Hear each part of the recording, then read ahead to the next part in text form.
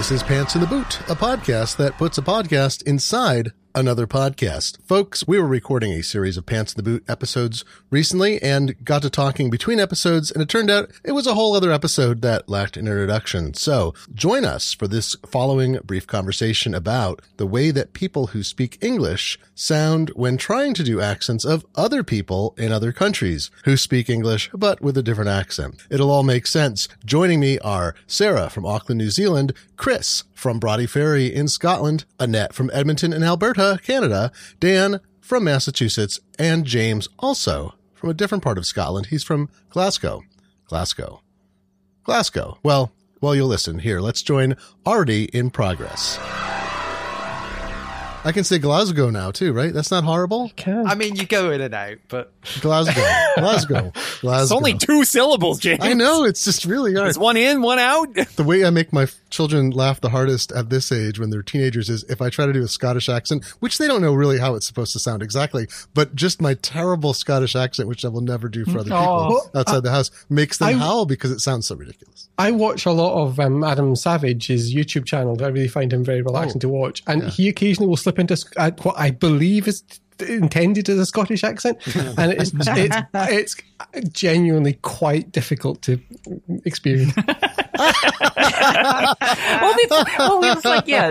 Like Americans trying to do a New Zealand accent is just... Yeah, no, it's so the New Zealand one is particularly difficult. I think for like my wife listens to a ton of several Australian podcasts, and she will try to do Australian. No, she's very bad. It's extremely bad.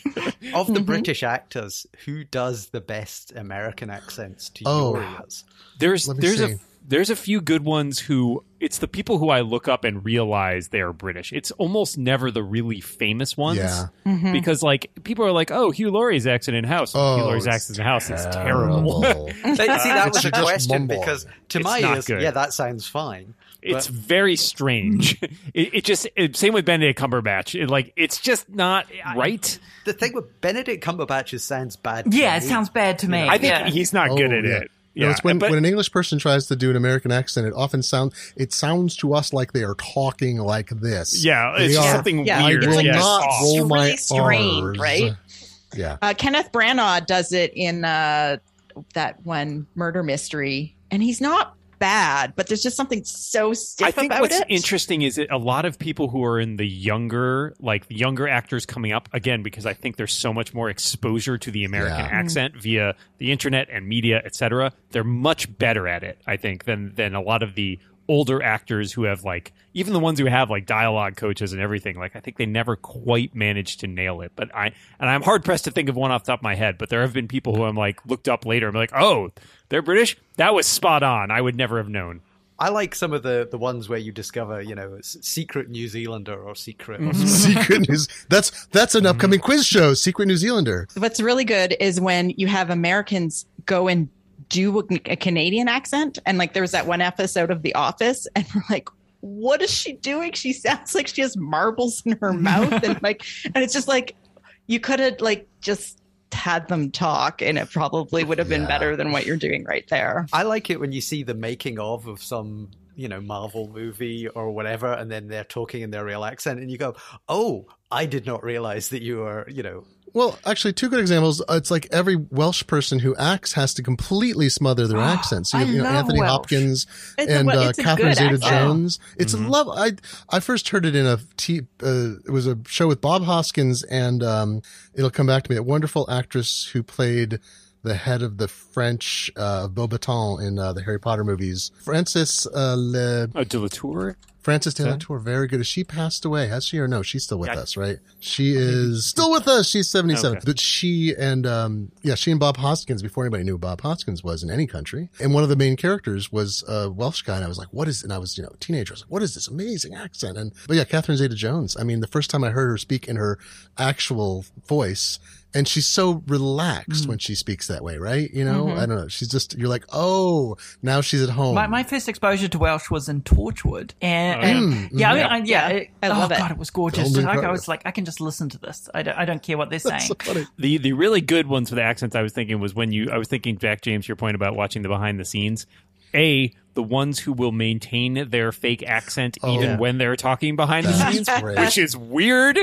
And 2, the people who I think are like, I've listened to them. I'm like, oh, something's not quite right about their accent. And then you hear them and you're like, oh, no, they're American. That's just, just weird. Nope, that's just me. Well, it's like Taika Waititi never puts on an American accent in any of the films that he's in. It's all like a New Zealand accent. Yeah. And it's like, it's great. Like, I often wonder, is it because he can't do it?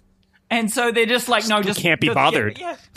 I've seen him on, I saw him on, I think, The Last Leg, and he switched from what I think is his international New Zealand accent to a parody of a New Zealand accent, and it just everyone had everybody roaring because it was the characters he does like the Korg. Korg I think, is that is a really solid New Zealand accent. And so he switched from his like what sound, it's like, oh well, he's talking, it sounds like he sounds to my ear, and maybe this, I don't know, Sarah, you can tell me this is true, he sounds kind of more like you. Yeah. So it's more like more international, definitely all the tones of New Zealand. I can identify that he's a New Zealander, but not with the I don't know, with some more vowel variety. But then he switches into that. Everyone's like, oh, it's Korg. It's like, no, that's a particular.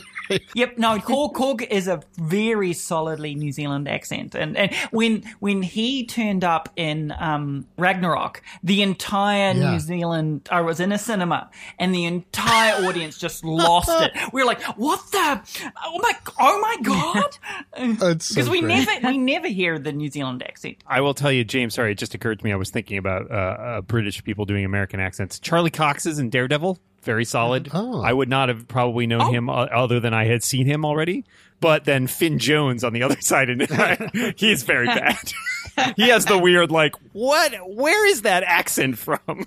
Thanks for listening to our accidental podcast, Inside a Podcast, episode of Pants in the Boot. I'm Glenn Fleischman, your host. Thanks to all the participants. Chris Breen provided our theme music. You can find us at theincomparable.com/pants, and you can go there to become a member, support this show, and help us make more episodes, and generally support the network as a whole. We have thousands of hours you can listen to in back episodes, and we're constantly making new ones of this and many other programs. That's theincomparable.com. Thanks for listening.